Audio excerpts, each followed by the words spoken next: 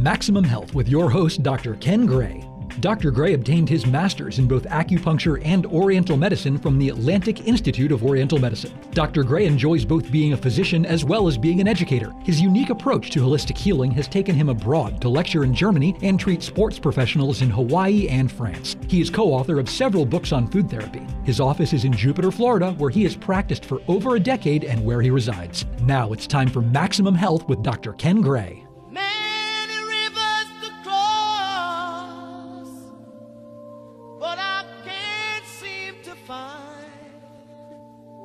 My way over, wandering I am lost as I travel along the white cliffs of Dover. Welcome back, everyone. This is Maximum Health Radio, Quality Living with yours truly, Dr. Ken Gray, holistic physician. Thank you for joining us every Friday at 7 p.m. Eastern Standard on 88.9 FM, WQCS, National Public Radio. We have wonderful guests, as always, every week. And this guest it's such a truly great honor to be on the phone with the guest we have for you today. And for many reasons, but one is that it reinforces how important doing our part is. And in this case, it's the health of our planet. It's what's happening with the climate. It's what's happening with the sea levels. It's what's happening in our communities and how that comes to really attach itself to the mission of each of us as individuals and our households, and really focusing on that rather than what are they going to do about it. This is not about they, it's about us. And we have Miss Jackie Patterson on the phone with us. She is the director of the Environmental and Climate Justice Program at the NAACP. Thank you, Ms. Patterson, for joining us today. Thank you. It's a pleasure to be here. I'm glad for your interest in this topic. Well, it's of the utmost importance. It's timely, more than timely. It's overdue. And obviously, this is about maximum health and quality living. And without this planet being at tip-top shape, we're in for some unfortunate situations. Yes. So you've been traveling a lot. We're talking to you right now in Washington, D.C. And amidst your flying around the globe and your meetings, what comes to mind right now of advancements in this area of climate change and talks and all of your meetings? What's going on? Yeah, good question. So much. Yesterday I was at a meeting with folks talking about how do we build resilience for our communities in response to the fact that climate change is already hitting us first and worst in terms of whether it's the sea level rise that's driving people from their homes already in coastal areas, or the disasters that are happening with increasing frequency and severity that, obviously have displaced folks from Houston to Florida to Puerto Rico.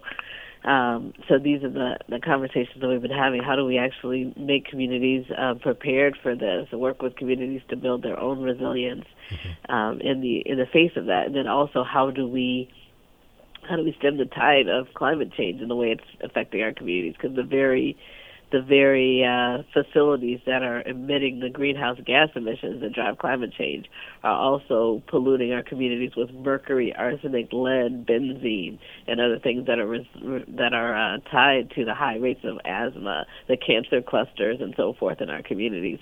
So we're working on how do we push back against a situation where they're trying to actually open up those, remove regulations against pollution instead of actually strengthening regulations.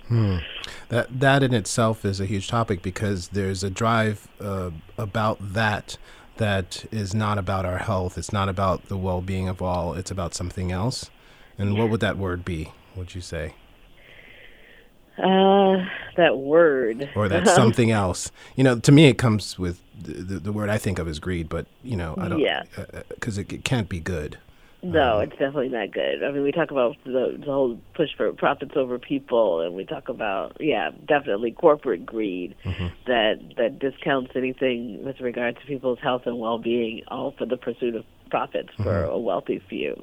Now, I do want to back up. We met, I was privileged to be at a monumental talk at the Norton museum in Palm Beach, in West Palm Beach, which is world-renowned for its amazing exhibits. And in this case, it had an exhibit, art exhibit, spotlighting photography done through NASA and a photographer and an artist, and capturing our footprint, our presence on the earth, and what's happened, and our influence on the earth since we've been here.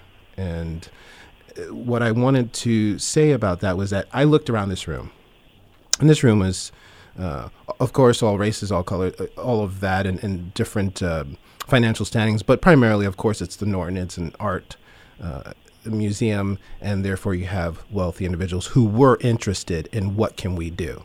So, when we do bring in the corporate greed, not all people that are wealthy are greedy, but these are people who are wealthy that wanted to do something. And you were speaking to them from a person that's a director at the NAACP, right? National Association for Advancement of Colored People. But here they are listening to you and wanting to know your answers, and you're, asking you questions about what we can all do. So I guess I'm making the point that even though you're with the NAACP, your job has now been about communities at large. Mm-hmm. Right? Yeah, that is absolutely true. I've ended up now splitting my time between working directly with our branches and chapters and working with them on building their capacity to now doing what they call field building, where I'm out there trying to help other folks to know, how to work better with our communities, particularly with some of the large organizations that want to work with our communities but don't necessarily get how to have an equity lens and an equity focus to our work, as well as working with groups like the group in Florida, and helping to raise awareness so folks actually see how these issues are impacting folks and what are the types of things that we can do, to speaking to universities, which is what I'm doing increasingly more and more, is speaking with universities and professionals who are coming out of universities about how they can really integrate an equity-based environmental and climate justice lens into what they do, no matter who they are, geographers, geologists, climate scientists, etc. So, yeah. and I like that word equity, and sort of translates into having skin in the game, right? Yeah. I love that, because when you don't have skin in the game, you can really dismiss things. When you're involved and you have skin in the game, you have equity in something, you feel involved, you feel like you're doing something, you feel like your efforts are being recognized and making a difference. And everybody wants to do that when they're involved with something. They want to feel that, and they want to know that there's going to be a return. Yes. And in this case, the return is that our children and our children's children will have at least a good portion of the beauty that we've come to know, clean beaches, air that's breathable, what else? Parks, forests that we can walk in and through. Being able to walk outside without masks and without, and being able to walk outside at all without being burned because of the heat. These are simple things that we thought we were entitled to, but in reality, we were supposed to be the stewards. We were supposed to be the caregivers, and we lost that position, and we lost that sense. So let's break it down for some of the things that we should be concerned with climate change, and let us have an idea of what the true, sense of, is this real? Because there's that discussion too. Yes. There is. And so, it's trying to help it to be, you said making it real. So that's what you said. I kind of... Yeah, give us the facts and where you're getting it from. Yeah, so many. So certainly, on kind of both the driver side of climate change and then on the impact side of climate change, we have some key facts that are important to think of in terms of the practices that drive climate change, which we know that the greenhouse gas emissions from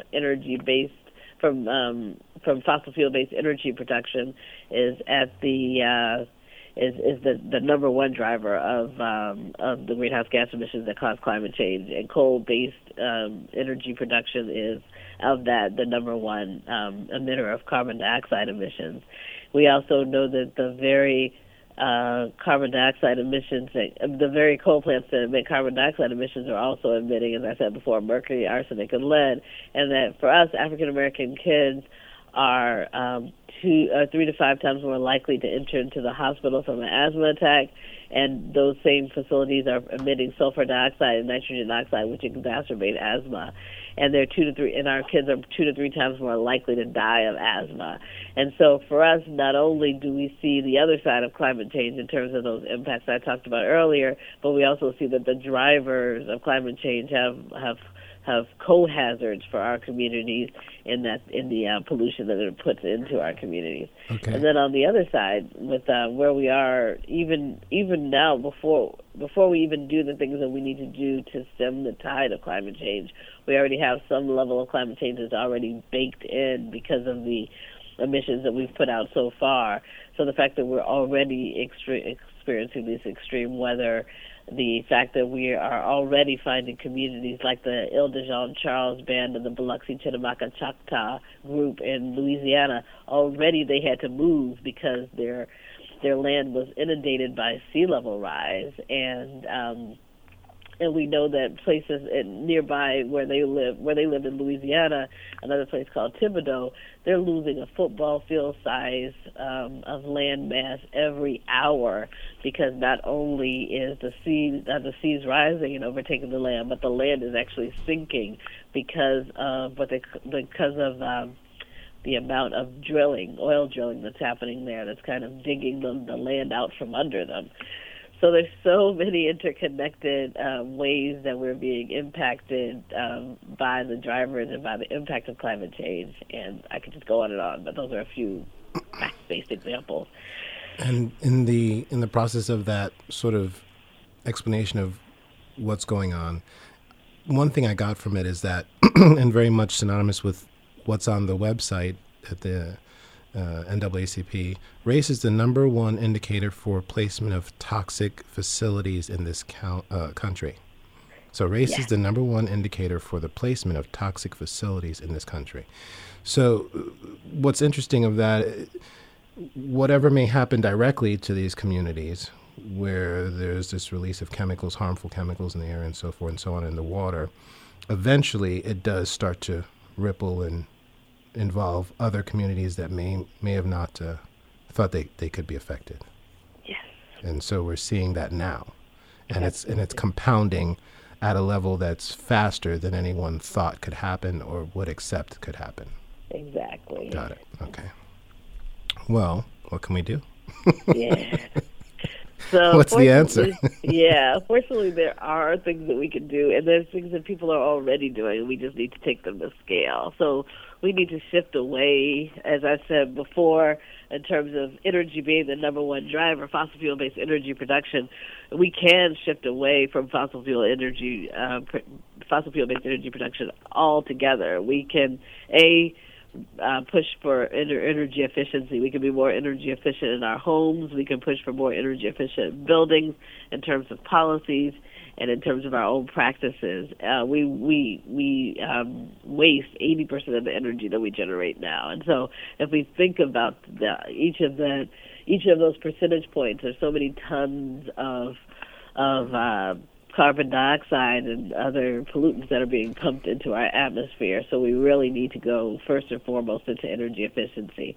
2, we need to shift to clean energy, and we can all play a role in that, whether we're putting solar on our rooftops, whether we're putting forward we're developing a community garden, or whether we're buying our energy from renewable electricity credits. There's all kinds of ways that we can really support a clean energy economy, and certainly by pushing for the policies like renewable portfolio standards and energy efficiency resource standards, we can all push us all towards this clean energy and more energy efficient economy, and that's definitely first and foremost. As you were talking about with the waste, we can move away from now this notion of kind of throwing away is basically going into landfills and so forth, or incinerators, each of which produce a lot of methane, which is the number 2 kind of most potent greenhouse gas emission. And we can really move towards more recycling. We can ensure that each of our communities has recycling ordinances. We can really put landfills and incinerators out of business by supporting a recycling economy that doesn't bury or burn waste. And we've seen communities do that, places like San Francisco, and that creates jobs as well. So those are a couple of the things that we can do. We can start also creating policies to help us prepare for the impacts of climate change that are already baked in. We need to make sure that we have policies that protect coastal communities as it relates to sea level rise and provides resources for them when they're doing planned retreat to move away from those areas that will inevitably be inundated by water. We have to have more equity-based emergency management policies, because right now we see how not only are certain communities hurt first and worse, but then even in the redevelopment, many communities end up being displaced by what they call disaster capitalism. And we need to make sure we're working on policies to make sure that that doesn't happen. So those are just a few things that we can do. For those of you just tuning in, if you missed any portion of the show, there's prx.org, Public Radio Exchange, and this will be a podcast on there, and it's a free service.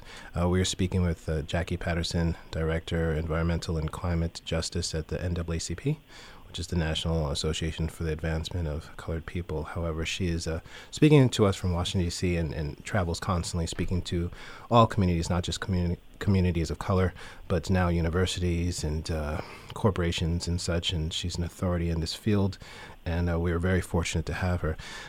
Ms. Jackie, I see there's hope, and I get what you're saying, and I'm wondering, does your tone change when you're speaking to a community of color, do you speak to middle schoolers? Do you speak to high schoolers? Or do you just speak at universities? Where you speak to all ages? All age levels for sure. And we actually have developed a teaching environmental justice in the classroom curriculum to really help kids to not only hear when, me or others are speaking, but to actually, have hands-on experience with whether it's testing their air quality, water quality, soil quality, ways that they can actually be in close engagement around discovering these things for themselves. And we know at that age it's always good to be able to be as hands-on as possible. So we do that to make sure the kids are engaged. Definitely the high schools, and we also have been engaging some of the youth around how to not only take in those that experience, whether it's doing air, soil, or water quality testing, but also to be able to tell stories. So we have a contest going on with our youth to be able to develop videos, spoken word, et cetera, around what they're hearing and learning around environmental and climate justice, so that they can actually help to shift the narrative around this notion of job-killing regulations, for example, and really recognize that these regulations are life-affirming regulations, and there are jobs that can be had from switching to a clean energy economy. So those are the kind of narratives that we want to put out there, and youth are really great at putting together compelling messaging vehicles. Yeah. When you look in their eyes, do they get it? Do they give you the same look like some of our leaders, unfortunately? It varies, and that's why that experiential learning we find is so important. So it's not that they have to believe me up there kind of lecturing them. Yeah. It's that they are actually out there doing the observations and seeing, looking at, if they're like a coastal community, seeing that the waters are rising, looking at the data and seeing how many storms have happened in our community over time and how that's been increasing, really getting them directly involved in discovering for themselves. I mean, these kids are so smart, so brilliant. It's just really providing the tools for them for self-discovery. You've used the words, climate justice, and I see, in some of the data I've read on you, environmental injustice. These words now, I think it's the first time in history that we're using them in the same sentence. Climate justice, environmental injustice. It makes it seem like almost now we have to fight for it. Yes. It's no longer something we just can expect to happen over time, just to be there tomorrow. It's true.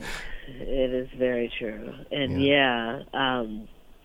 really helping folks one of the things that we even had to push back again, or maybe lean into and help to redirect, was the fact that climate change before recently was really seen as kind of this distant polar bear ice cap thing. And we really had to infuse the narrative and language around justice and recognizing that, you know, that we're all part of the same ecosystem. And while those ice caps are being impacted, while those polar bears are being impacted, communities are being impacted as well. And we have an interdependent existence, and then we need to deal with the whole.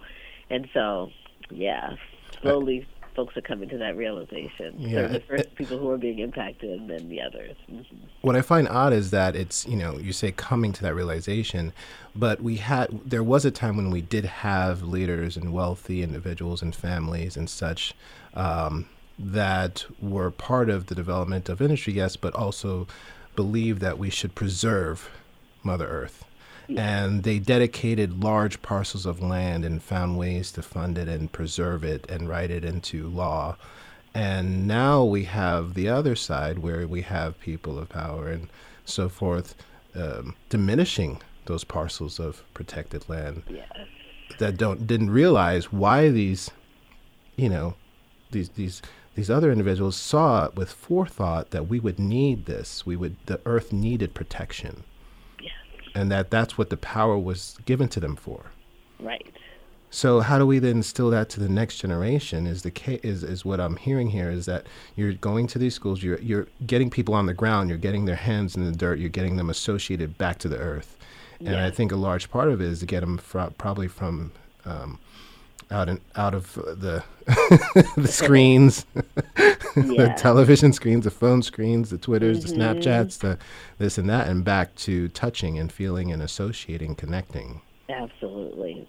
Yeah, very true. We're actually, yes. And so we love efforts like the Urban Ecology Center, which is in Milwaukee, where they are doing just that, getting kids out in nature and having these conversations about this interdependence and so forth.